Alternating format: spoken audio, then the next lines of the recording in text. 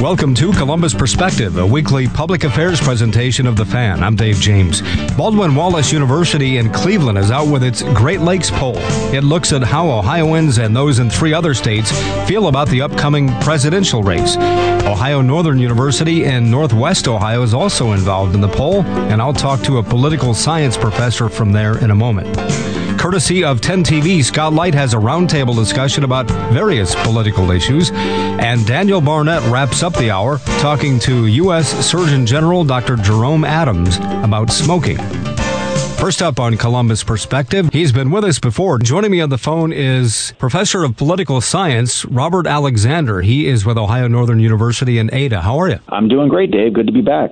Thanks for talking to us. We're going to talk about a poll that came out of Baldwin-Wallace in Cleveland, but Ohio Northern was also involved in, right? This has been a fantastic collaboration between academic partners, between my colleagues there at Baldwin-Wallace, here at Ohio Northern, and Oakland University in Michigan.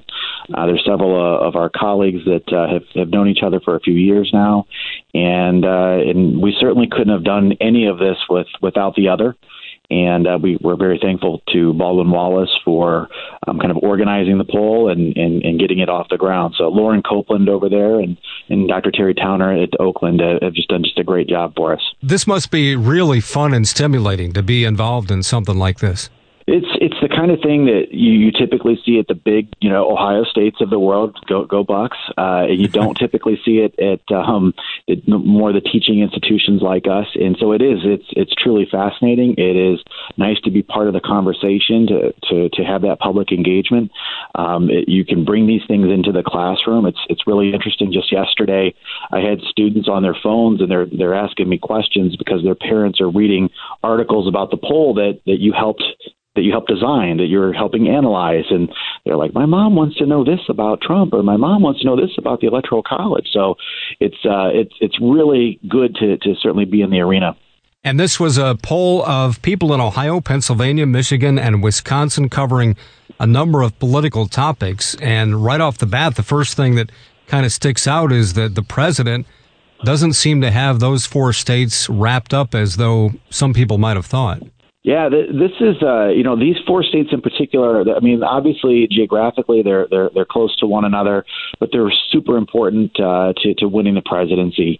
All 4 of these states went for Barack Obama in 2008 and in 2012, and all 4 of these same states were flipped over to Donald Trump in 2016.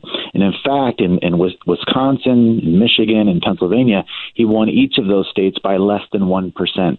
In the general election. So they were very, very close. Ohio was a bit of a surprise. He won by 8% there. And so these are going to be critical to his success in winning a second term. And again, it's been fantastic to be able to collaborate with these other institutions to examine what voters are thinking in these states. And one of the big findings is that Donald Trump has a lot of work to do in order to woo back those voters in these states. He is in kind of significant trouble in Michigan. We found 49% of respondents said that they certainly weren't going to vote for Trump in 2020. That's not a good place to start from. And we saw pluralities in each of the states that would prefer an unnamed Democratic candidate over Trump. A lot can change. There's still a significant number of people that haven't made up their mind yet. They're still shopping around. But even among those, we asked them, well, who would you lean toward? And even among those voters, they lean toward an unnamed Democrat over Trump. The numbers show in Ohio, an unnamed Democrat winning over Trump 44 to 39%, a lot of undecided still.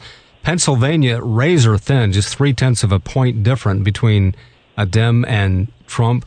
Michigan, 47 to 34% for a Dem, and same thing in Wisconsin. It's fascinating because even when you break it down to genders, Trump was leading among men in Ohio, but not by much, and that seems dramatically different than what it was 4 years ago. Well, he's performed very well among men in most public opinion polls. We saw that when we looked at exit polls in 2016 that he performed very well amongst men.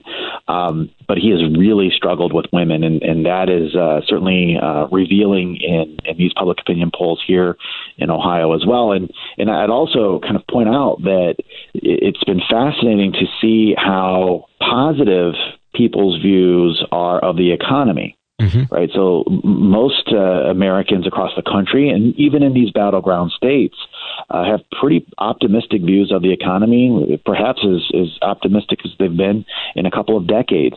But that has not translated into higher approval rating for Donald Trump. I think it's really keeping him afloat more so than kind of, bumping him up in favorability. He actually came in November of 2016 with like 36% favorability rating. He's managed throughout his presidency to be around 42% favorability rating, in spite of a really strong economy. Usually with numbers like that, you could coast to a second term re-election, but he has really struggled in wooing additional voters. I think among the things that we found is the divisiveness.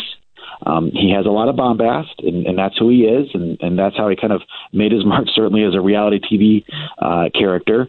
And certainly people like that in his base, but it really has turned off women and independents. And so those are some things that we're keeping our eye on as the campaign continues. Talking with Robert Alexander, he's a political science professor at Ohio Northern University. In addition to people having pretty good vibes about the economy, they also consider it the number one issue by far. Economy at 31%, healthcare 22%, and security issues also 22%. Yeah, those are the things that most Americans care about, and certainly that's true in these battleground states too. The economy is, like I said, one of the best things that Trump should be running on. He talks about it a lot, as he should. But he has, healthcare and foreign policy are those other kind of two really important issues, and he's really dragging with healthcare. A lot of folks in the Great Lakes do not give him very high rankings on his handling of healthcare. I think there's a lot of uncertainty there. And the same is also true on foreign affairs. We actually started this poll just after the strike on General Soleimani in Iran. And so we asked some questions about that. We're pretty early on in that process. And one of the things we found was that pluralities agreed that this was a good thing. But at the same time, they didn't think that it made us any more safe. And ultimately, what you want is that safety and security. Respondents here in these battlegrounds do not feel safer under a Trump administration, and they believe that America is less respected as a result of the Trump administration, at least from the poll that we just conducted. His bombastic nature, which you touched on, is unbelievably polarizing. I mean, for some people, that is the reason why they vote for him, and for other people, that's the reason why they vote against him. 100%. His supporters say, that's my president. They like that. They like that fight that he has. They like that he will say whatever he wants to say, that he's unconventional. And for a lot of other Americans, they don't. And this is especially true among independents. I mean, Democrats, it's interesting. You find that Republicans are uniquely disciplined in their support of Donald Trump. He has the highest Republican approval rating since Eisenhower. It's wow. Incredible. But at the same time, he's got uniquely disciplined numbers of Democrats that really do not like him. So they're like polar opposites. Now, when you look at the independents, however, they do not like that polarizing politics. They do not like. They found that we found that they thought that Democrats have moved too far to the left, that Republicans are moving too far to the right. They want a little bit perhaps less drama in our politics. A year ago we had a government shutdown that lasted throughout the entire month of January, and of course, right now we're in the midst of an impeachment to evaluate whether or not we should remove the president of the United States. These are unique times, and I think that there's a lot of respondents in these polls that they like the economy, they want to keep it moving, but at the same time, I think they would like Trump to probably put his phone down and get out of his own way. And if I were advising him, I would. And, his advisors are not saying this; they're saying let Trump be Trump. But if I were advising him, I'd say, be a little bit more quiet. Let the record speak for it on the economy, rather than via tweet. If I were on the Democrat side, I would say make this election all about Donald Trump. All about Donald Trump all the time. Let him be the star player in your campaign. Don't let it be about your own policies. And that would be the free advice I would be giving out to these various candidacies. Well, in this Great Lakes survey that you're involved in with Ohio Northern, along with Baldwin Wallace and Oakland University, what do you make of the response that 34% strongly believe that the Democratic Party has moved too far left, and 54% believe at least strongly or somewhat, and then 47% believe strongly or somewhat that the GOP has moved too far to the right? Well, it actually reflects the choices that we have as Americans. There's been a lot of research in the political science literature on polarization over the last 20 years. And among the things that we have found, there's kind of some, competing theories on this. One is that we are indeed becoming more polarized, but I actually subscribe to the view that we have more polarized choices. So the choices that we have to choose from as our candidates are producing more polarized policies, where we are a lot less committed to a lot of issues that are out there. The issue of abortion, for instance. If you look at it on the kind of advertising or the television world, that you would find that it's either you're for it or against it, and there's nothing in between. The reality is, for most Americans, they are somewhere in between. It depends on the situation. Are we talking about rape? Are we talking about incest? Are we talking about the health of the mother? How far along are we? All of those kinds of contingencies actually change how people view that particular issue. But you don't get that with the choices that we have as our politicians. And so that may translate into a more polarized electorate. And I think that the poll that we're finding is saying that, they're kind of tired of that. They want a little bit of normalcy, a little bit of sanity, and they want folks to work together on some pretty big issues. Talking with Robert Alexander. He's an Ohio Northern University political science professor, also the author of a book called Representation and the Electoral College, which was published last year. The Electoral College, that's your baby, and that was also involved in the poll. Yeah, so, one of the things that we did among my colleagues is we all kind of took certain areas and said, hey, let's go find out about that. So my colleague there at Oakland, she's big on social media, and so we asked a number of questions there. My bailiwick is indeed the Electoral College, and so we asked some questions and had some truly fascinating results that were completely unexpected. In particular, we found that the large majorities, 61 to 62% of respondents in these states, these battleground states, have concerns that the popular vote winner might not win the Electoral College, which of course we had in 2000 with George W. Bush and in the most recent election in 2016. We also found, and this again was very surprising, that the majority of respondents support an amendment for a popular vote. They would rather choose our leaders through a popular vote and ditch the Electoral College. Again, that was very surprising. The other thing that was truly remarkable, these are swing states. We just pointed this out. They flipped from Obama to Trump. There were, 3 of the 4 within 1% margin. And 59 to 61% of respondents in these states, it's hard to get that many people to agree on almost anything, right? Believed that swing states have too much say in presidential election. So they're willing to get rid of the one thing that makes them so valuable in a presidential election. That was truly fascinating. And one more nugget that I thought was really interesting, and I think it speaks to not only the Electoral College, but it also speaks to, I think, social media and perhaps low information voters, is that we found 20 to 27% of all respondents believe that Donald Trump won the popular vote in 2016. And when you look at just Republicans, that number jumps to 40 to 45% of Republicans believe that Donald Trump won the popular vote in 2016, when, of course, he lost it by nearly 3 million votes.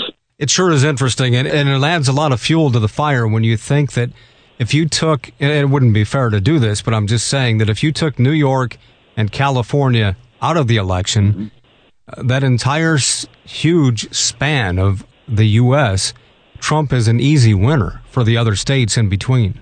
Right. I was at an event a couple of years ago talking about the Electoral College, and somebody brought up that point. They were very specific about even the counties.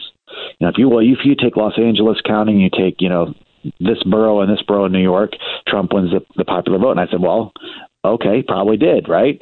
But then if you take Alabama, just the state of Alabama out of the mix, you would have Hillary, those same, California and New York, and then you took Alabama, Hillary Clinton would win in a very close election. When we start cherry picking where we want to take the votes from, we can find all kinds of different results. The fact of the matter is those voters in Alabama are still Americans. They're still voters. The same is true in California and in New York. Actually, in California in 2016, there wasn't a Republican running for the Senate. There was actually 2 Democrats running for the Senate spot in California, which probably increased voter turnout in California. And the reality is neither candidate after the conventions stepped foot in California to campaign. Or Texas is another one. Georgia, they barely spent any time there. There's a lot of Democrats and Republicans in all of those states. Heck, if we're looking at California, they've had a number of Republican governors. They've had their members of Congress have traditionally been dominated by Republicans. The same is true of New York. So kind of thinking about this from the perspective of, taking these voters out or adding these voters, it really kind of speaks to, I think, some of the complexity of our process. And I think that's another reason why we did find some support for kind of moving to a popular vote. Is the Electoral College is it's muddy. It's not easy to understand. There's not one reason for the Electoral College. People talk about it being about, protecting less populated states and that kind of thing. But the reality is it's those swing states that get all the love. They're not going to the less populated states. They're not necessarily going to the most populated states. It's these swing states. That's where the campaigning is happening, and likely the promises are being made. Most of us are not sitting back and saying, I'm a Californian or an Ohioan, or we're Democrats or Republicans, we're liberal, we're conservative. We think of each other, our beliefs about politics from that perspective, not from the perspective of where you are located at that moment. And I think that's one of the arguments that we don't make too often, is that our politics are more determined by our partisanship than they are our statehood. But there is the argument that just under the right circumstances, Montana, because of, the 3 or 4 electoral votes or whatever it has, is monumentally important. Whereas you'd never see a candidate go to Billings to campaign. But if somehow they thought I need those 3 electoral votes, I've got to go to Billings. Well, there's a couple of things going on with that, right? So one is that, Maine recognized this, Nebraska recognized this. They said, we're not getting any attention whatsoever. So they moved from a winner-take-all feature where if you win the state by 1 vote, you get all of that state's Electoral College votes. And most people don't understand how that process works. And in fact, in our poll, people, most voters said we'd like to move to a more proportional scheme. Maine and Nebraska, if you win a congressional district, you get that electoral vote. So Donald Trump was traveling to the 2nd congressional district in Maine, and he won it in 2016. Barack Obama won a congressional district in Nebraska back in 2008. So that's one way to make Billings important, right, is to kind of do that proportional scheme. But the problem with that is that could invite a lot of third parties. It could make it hard to get a candidate that is able to muster a strong plurality or certainly a majority of the vote across the country, or even an Electoral College victory. So there's some issues with that. If you move to a popular vote, I think the argument is campaigns would have to go wherever their votes are. And right now, Republicans aren't going to Montana at all. If we had a true national popular vote, the argument would be that Republicans would go to the rural areas. They'd go to certain suburbs. Democrats would go to urban areas, but they'd also be going to suburbs. And they would be hitting some rural areas as well. That, Democrats and Republicans exist throughout the country. And in fact, there might be a good argument to be made to say, you might go advertise in Billings because the advertising dollar, you can get a lot more for it than you could in that Los Angeles market. So they're going to be efficient about how they would go about doing that. But I think that's also one of the big questions is that nobody is totally sure what would happen under a national popular vote process. Talking with Robert Alexander. He's a political science professor at Ohio Northern University. Another aspect is, California has 40 million people. North Dakota has 760,000. They're both represented by 2 U.S. senators. Yeah, this is one of the reasons why that formula really overrepresents each electoral vote between, Montana or North Dakota and California or Texas. So that one electoral vote in California might be representing 800, 900,000 people, where that one electoral vote in Montana might be representing 200,000 people. So you get more bang for your buck in Montana than you do in California, and that's the Senate. Then that's part of the Constitution, and that's unlikely to change without an amendment for a popular vote. So that's certainly part of it. But again, those states that are competitive are the states that truly matter in a presidential contest. So it's almost like, these 6 or 7 states that will get all of the attention as we kind of wind into the home stretch here in the next few months. Those are the ones that are truly advantaged by the Electoral College, not necessarily less populated states, and certainly not the most populated states, unless they're tightly contested. If they're a tightly contested state, then you're going to get attention. You will probably get some campaign promises, and you'll certainly get visits. But unless you're competitive, you get no campaign action whatsoever.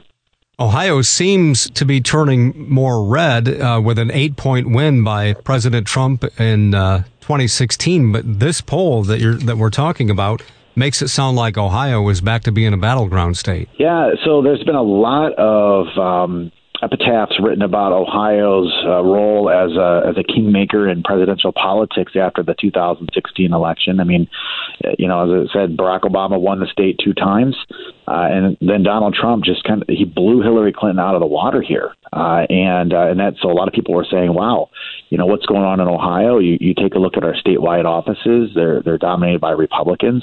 2018 midterms were a great year for Democrats across the country, and yet in Ohio, only Sherrod Brown was able to win a statewide office as a Democrat. So, there's been a lot written about that. We did a poll here at Ohio Northern last spring, the Northern poll, and what we found was something very similar to what we're finding in this Great Lakes poll, which is that that there is still a lot to be said for Ohio being a battleground. Certainly, if Donald Trump is at the top of the ticket, I attribute some of this to Trump himself, as opposed to maybe the demographics of the state.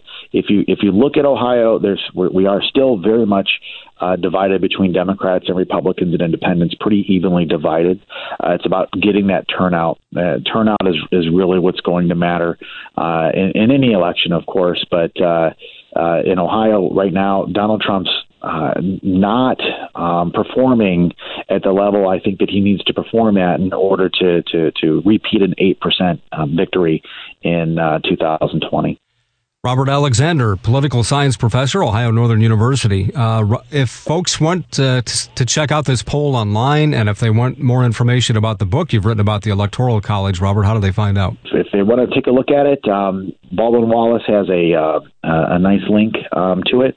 If you Google Great Lakes poll, it'll pop right up. It's making the rounds in a lot of media outlets. We were, 538.com, and Nate Silver's writing about it. It's obviously these are the states that everybody wants to know a lot about. They want to see where folks are at in the Democratic primary, and Joe Biden seemed to be doing pretty well. But also Mike Bloomberg was pretty surprising finding. But Google Great Lakes poll, you'll find that. You can find representation and the Electoral College on Amazon or whatever's your favorite website there, and really happy to continue investigating these phenomena. Okay, it's good stuff. Again, political science professor Robert Alexander with Ohio Northern University in Ada in Northwest Ohio. Thanks so much for your time today. I sure appreciate it. Always a pleasure, Dave. Hello, I'm Todd Markowitz, Vice President and General Manager of Radio Ohio, which owns 97.1 The Fan. We're an equal opportunity employer dedicated to providing broad outreach efforts regarding job vacancies within our company. We seek the help of local organizations in referring qualified applicants. Organizations that wish to receive our vacancy information should send their request to the attention of Human Resources, Radio Ohio, 770 Twin Rivers Drive, Columbus, 43215. If you'd like to view our current job openings, please visit our website at 971thefan.com, and thanks for listening. Adopt US Kids presents Multiple Choice Parenting. You've messed up your daughter's haircut. Do you A, get spiritual? Mom, where's the mirror? Beauty is within. Oh. B, find the positives? Less time blow drying, more time texting? Or C, show empathy? Mom, you really don't have to. Twinsies! I kinda love it. You don't have to be perfect to be a perfect parent. Thousands of teens in foster care will love you just the same. For more information on adoption, visit adoptuskids.org. A message from the U.S. Department of Health and Human Services, Adopt U.S. Kids, and the Ad Council.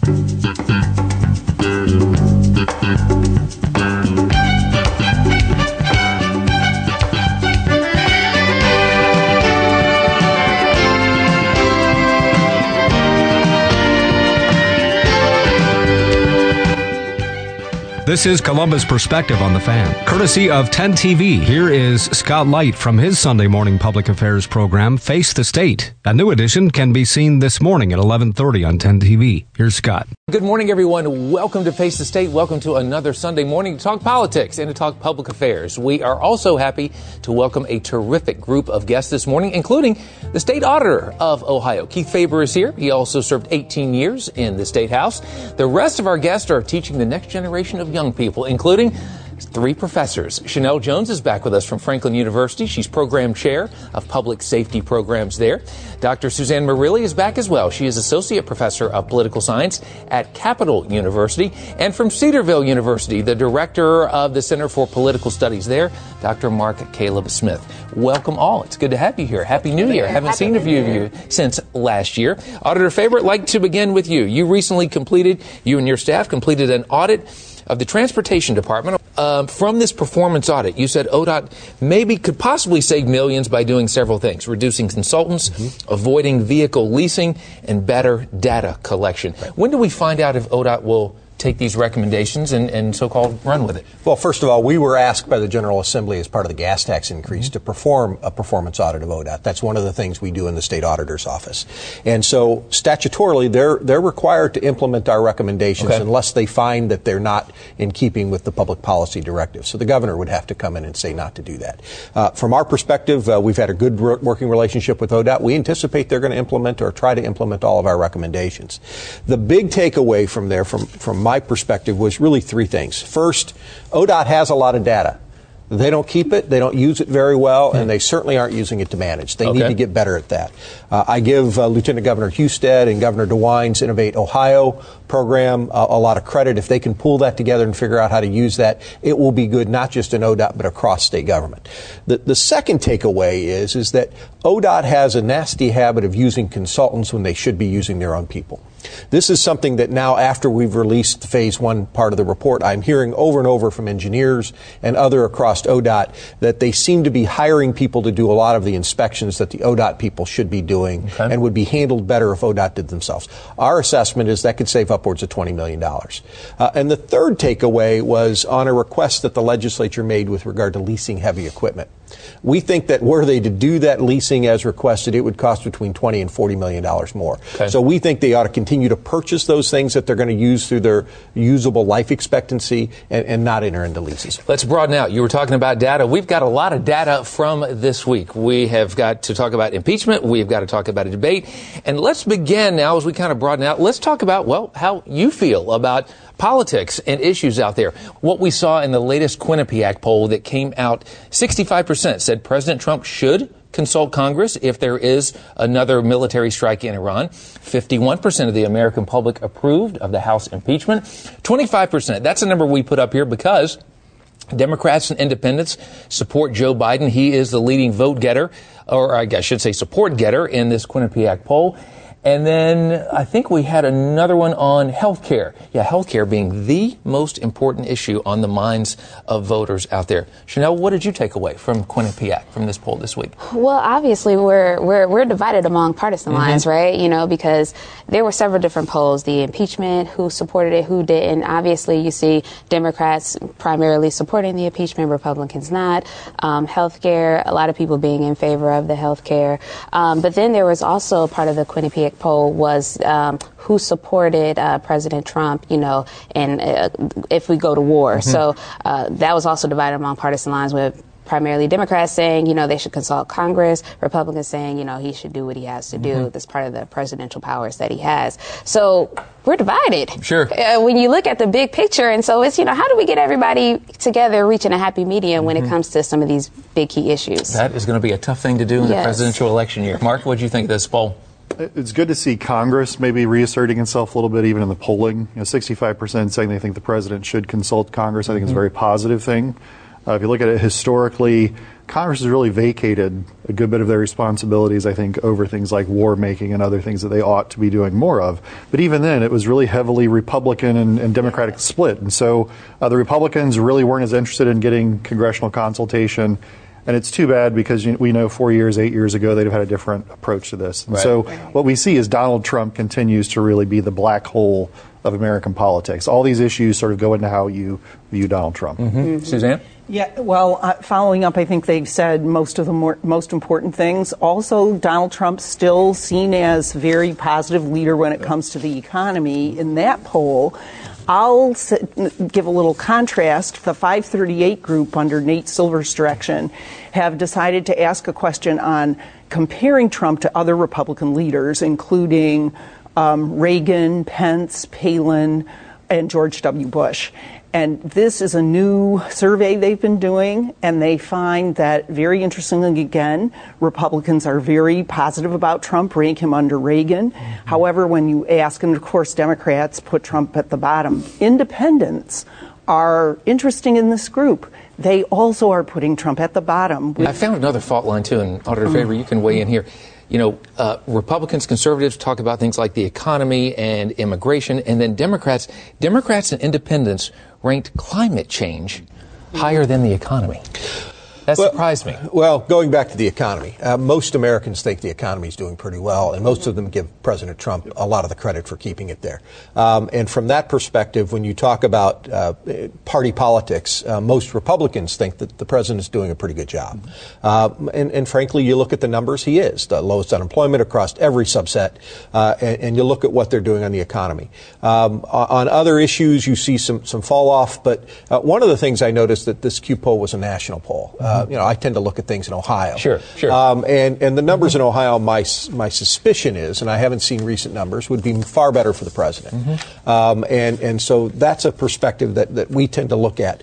Nationally, you tend to see some things that are going to skew a national poll one way or another. So these are the academic experts that can talk more about that. But from my experience, having run a caucus, having run elections, and having run statewide, is you need to look at the crosstabs, and you need to look at the subsets where you're at. And you were getting into a little of that. This election largely is going to come down to the independents and the people whose minds can be changed.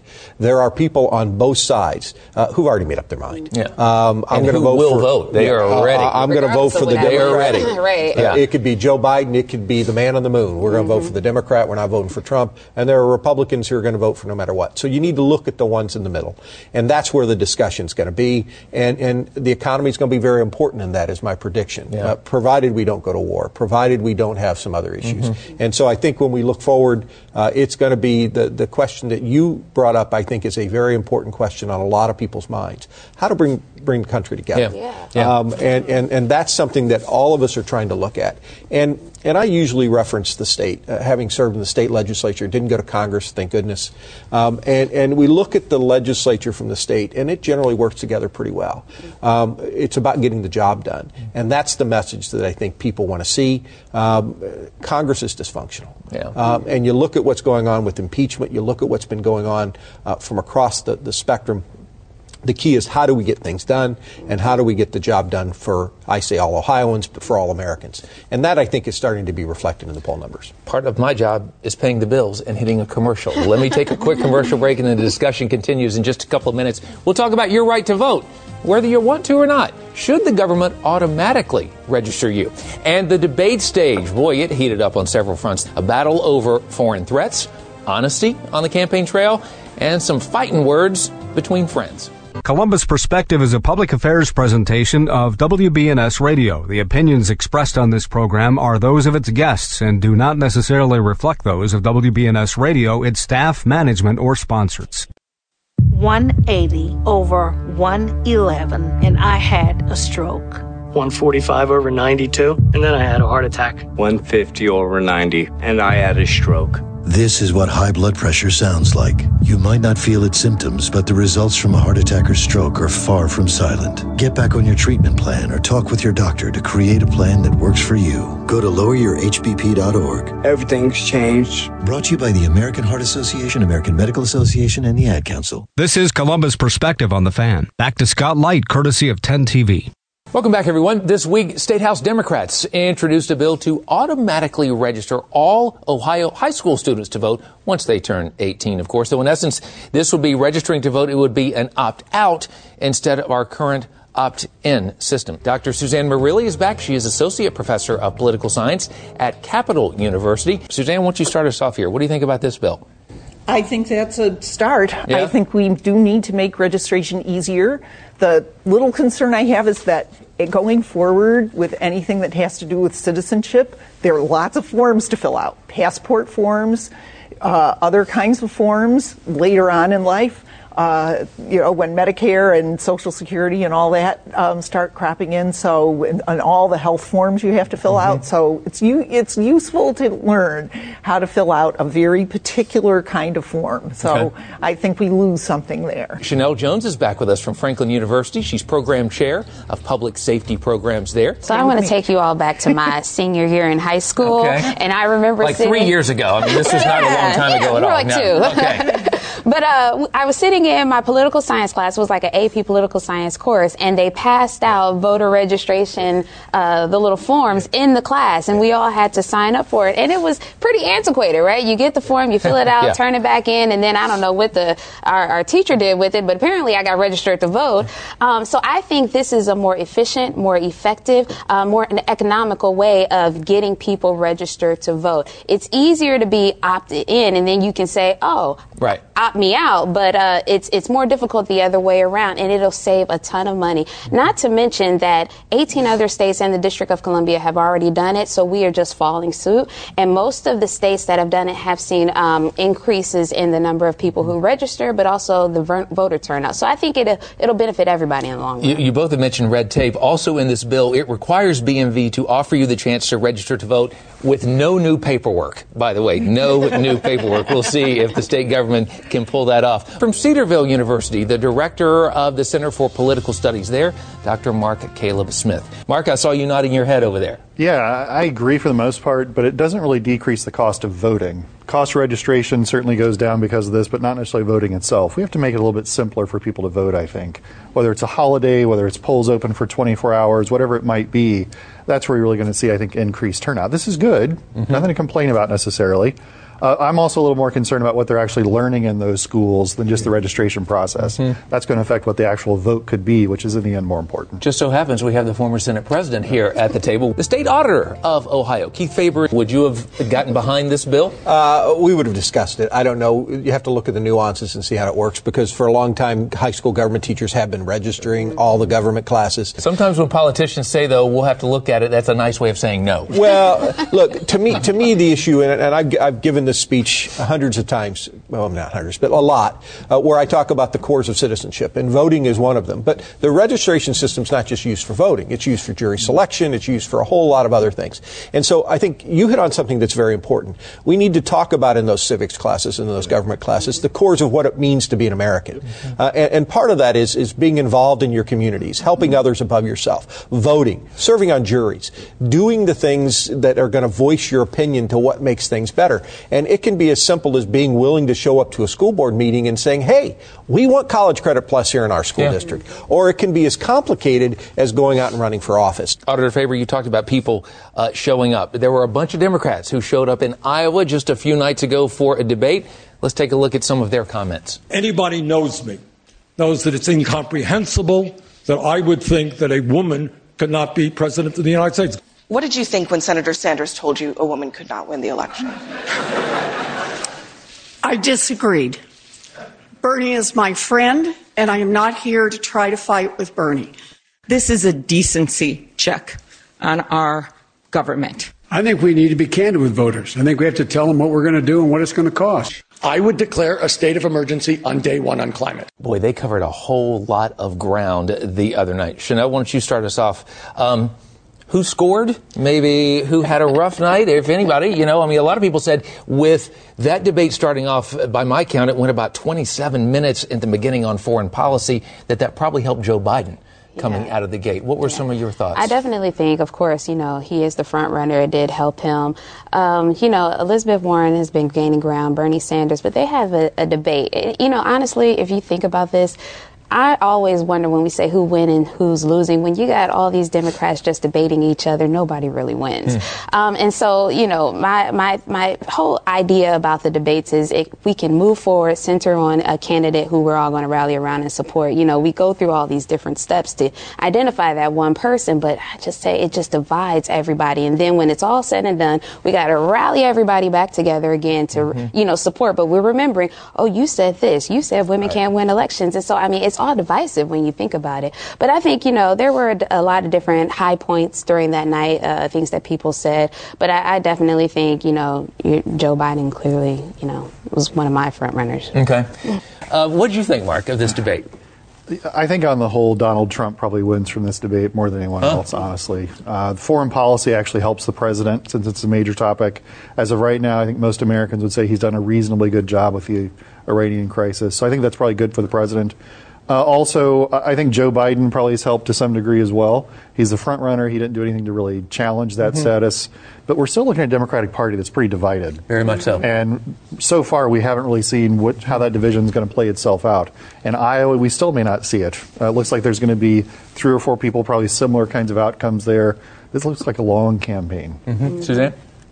I think that Joe Biden stayed above the fray and holds solid probably as a front runner, but perhaps with not enough of a lead to sustain or to gain some enormous lead. So I'm going to say the Democrats are not so much divided as undecided. And like many of these, I'd be interested to know how many are doing a Vegas type of thing and putting $5, $5, $5, $5 and saying, let's do a sort of a wait and see, and are waiting. Iowa and New Hampshire, very small. And really even South Carolina, even Super Tuesday, it's not that major. So I think we do need to wait for bigger states such as Ohio in March. I agree. I think the winner from what I saw of this was Donald Trump.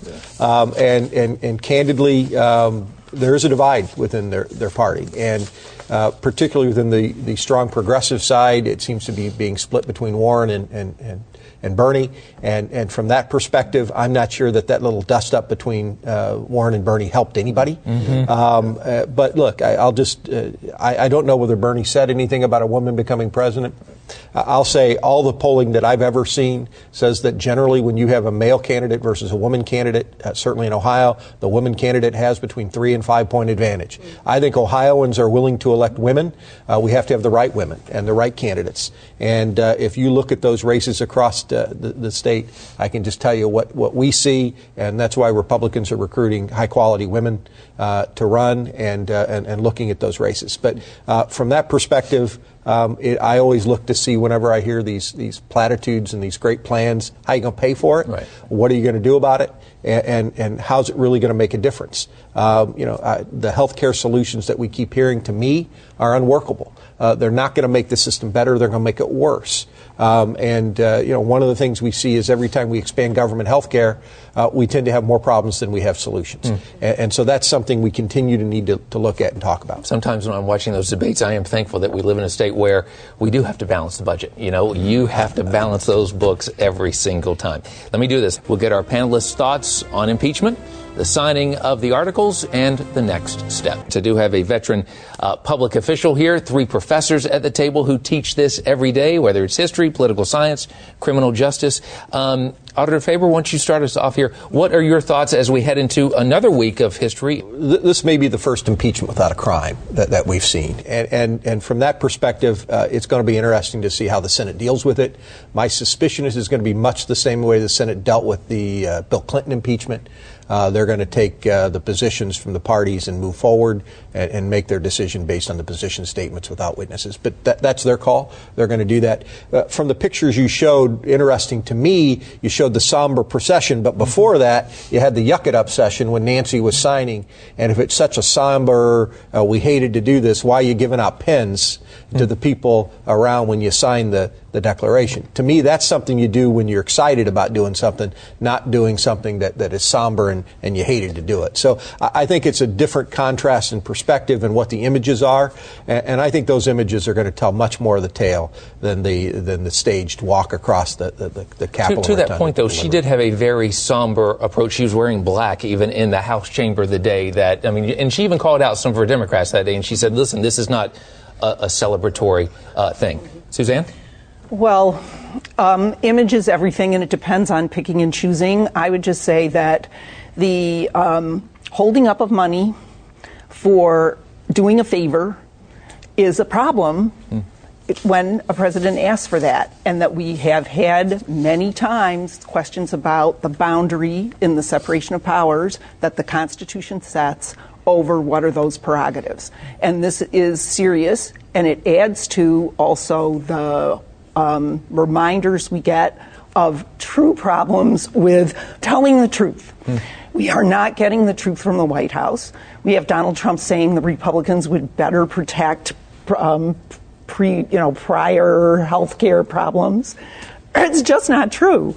So this kind of situation and difficulty has been extremely problematic for our nation, and it will connect.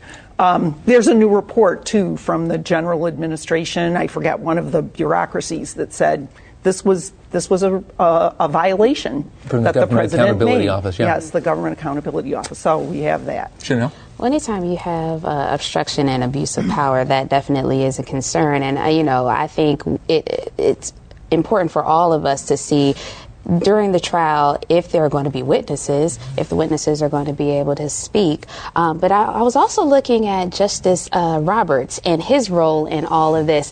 And I'm really interested to see how this plays out, because I believe he really wants to take a step back, neutral role, and just let, the Senate work this thing out. But I don't think he's going to be able to get off that easily. I think he's going to have to intervene and really help to guide this. But we shall see, because it's just the beginning. This is our third major conflict between Congress and the White House in the last 50 years.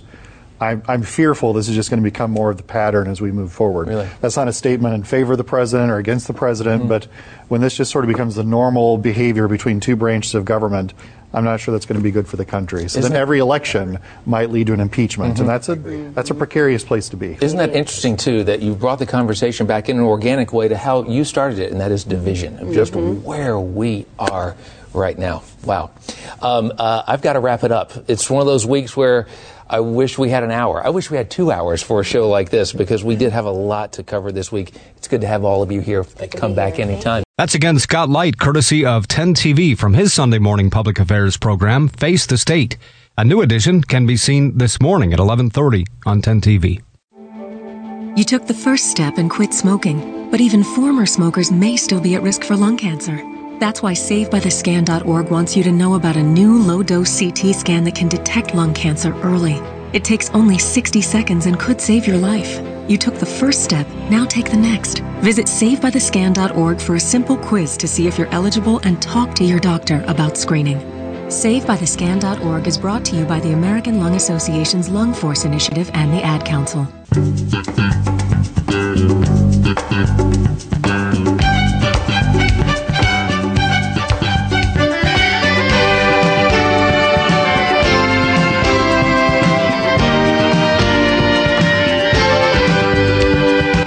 This is Columbus Perspective on the Fan. Thank you for staying tuned to Columbus Perspective. I'm Daniel Barnett. This week, the U.S. Department of Health and Human Services, along with the U.S. Surgeon General's office, released a report on the importance of quitting smoking. It's the 34th Surgeon General's report on tobacco use, but it's the first time in nearly 3 decades that the report focused solely on quitting smoking. I have on the line with me today the U.S. Surgeon General himself, Dr. Jerome Adams, as well as Beatrice, who is a former smoker that is part of the CDC's campaign in which former smokers give tips to current smokers on how to kick the habit. Dr. Adams, Beatrice, thank you both so much for joining me today.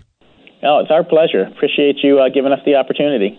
So, Dr. Adams, let's start with the report itself. Can you give us a little bit of background on this report and some of the key findings within? Well, thank you for having us. And first off, I want people to know that 34 million Americans are still smoking, and that's a problem because we know that smoking is the number one preventable cause of early death, disease, and disability in the United States. My new report details the science that we've accumulated over the last 30 years regarding what we know works to help people quit. And as I understand it, this report is about tobacco use, not just nicotine use. Was there any consideration of the role that e-cigarettes play in smoking? Well, there have been several Surgeon General reports talking about the benefits of not initiating smoking. This report talks about the benefits of quitting smoking. And in order to have that conversation, we absolutely had the over 150 experts who helped compile and edit this report look at the data that's out there on e-cigarettes. They came to the conclusion that there is currently inadequate evidence to infer that e-cigarettes help people quit smoking in general. That's not to discount individual accounts that we've received from people about how they've used e-cigarettes to help them quit. But this is a diverse and rapidly changing landscape. We have thousands of products out there, and right now there just isn't enough evidence to say with the weight of the science that e-cigarettes help people quit smoking in general. But we do know what does help people quit. FDA-approved quit medications, behavioral counseling, policy interventions like smoke-free laws and increasing the cost of tobacco. And so we're really trying to help folks understand there are an array of evidence-based tools, resources, and policies out there that when enacted help people quit.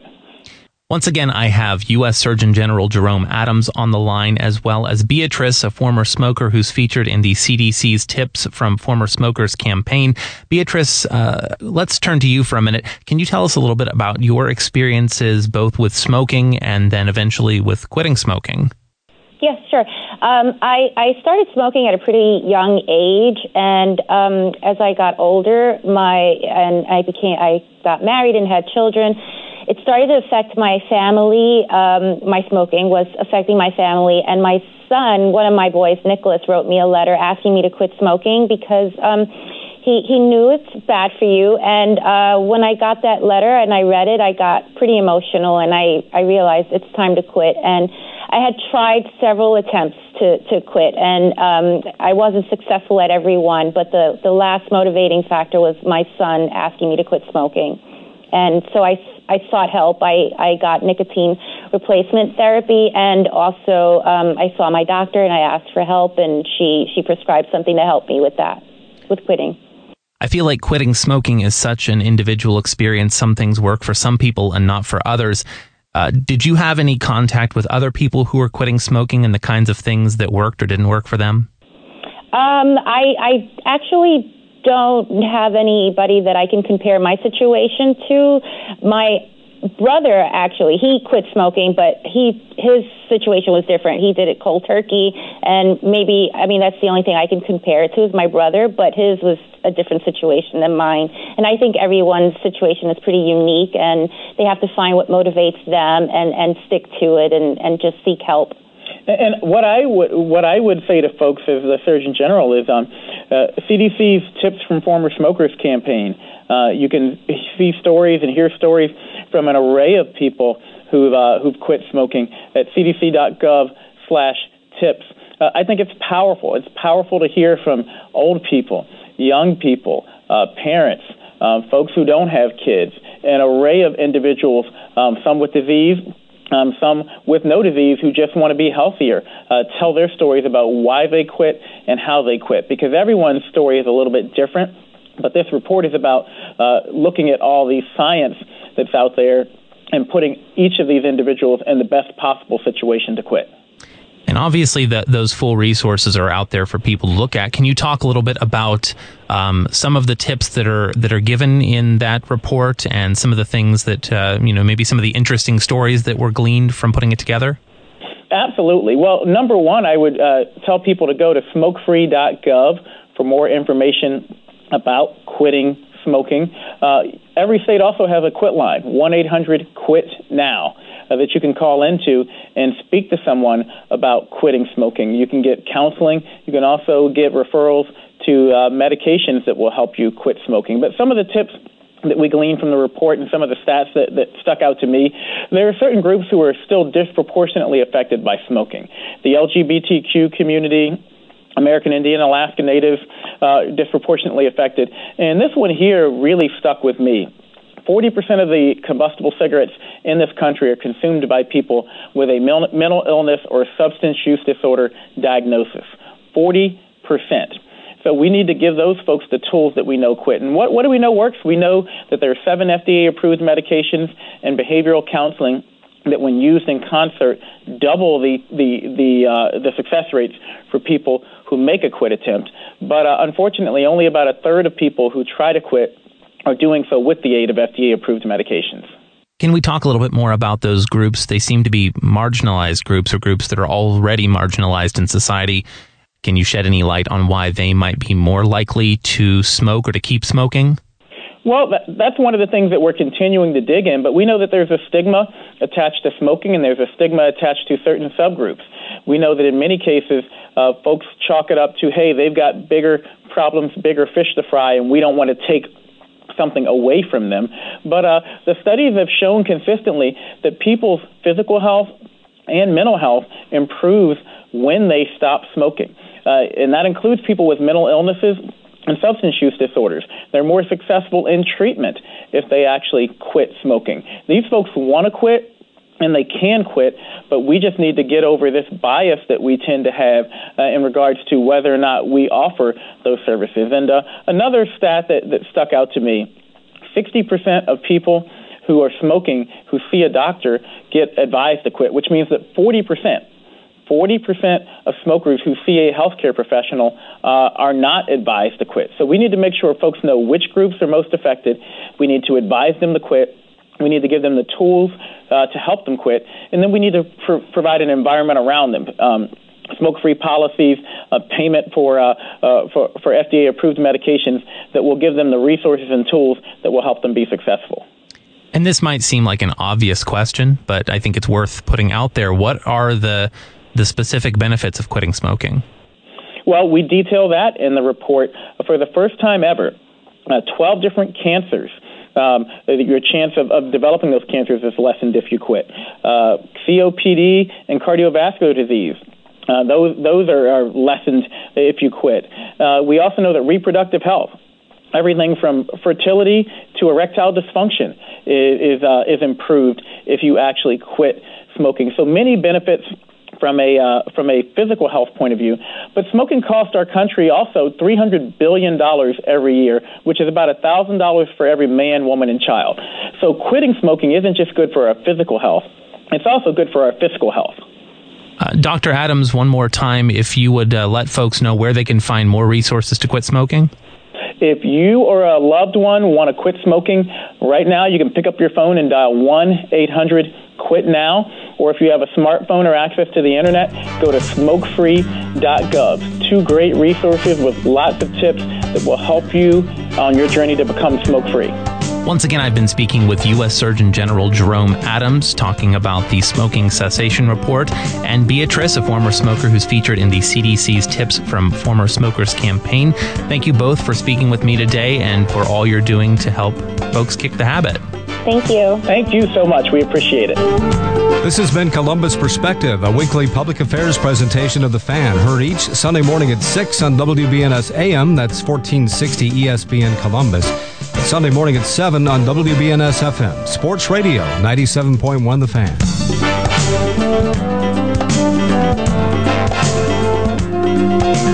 Join us again next Sunday for Columbus Perspective.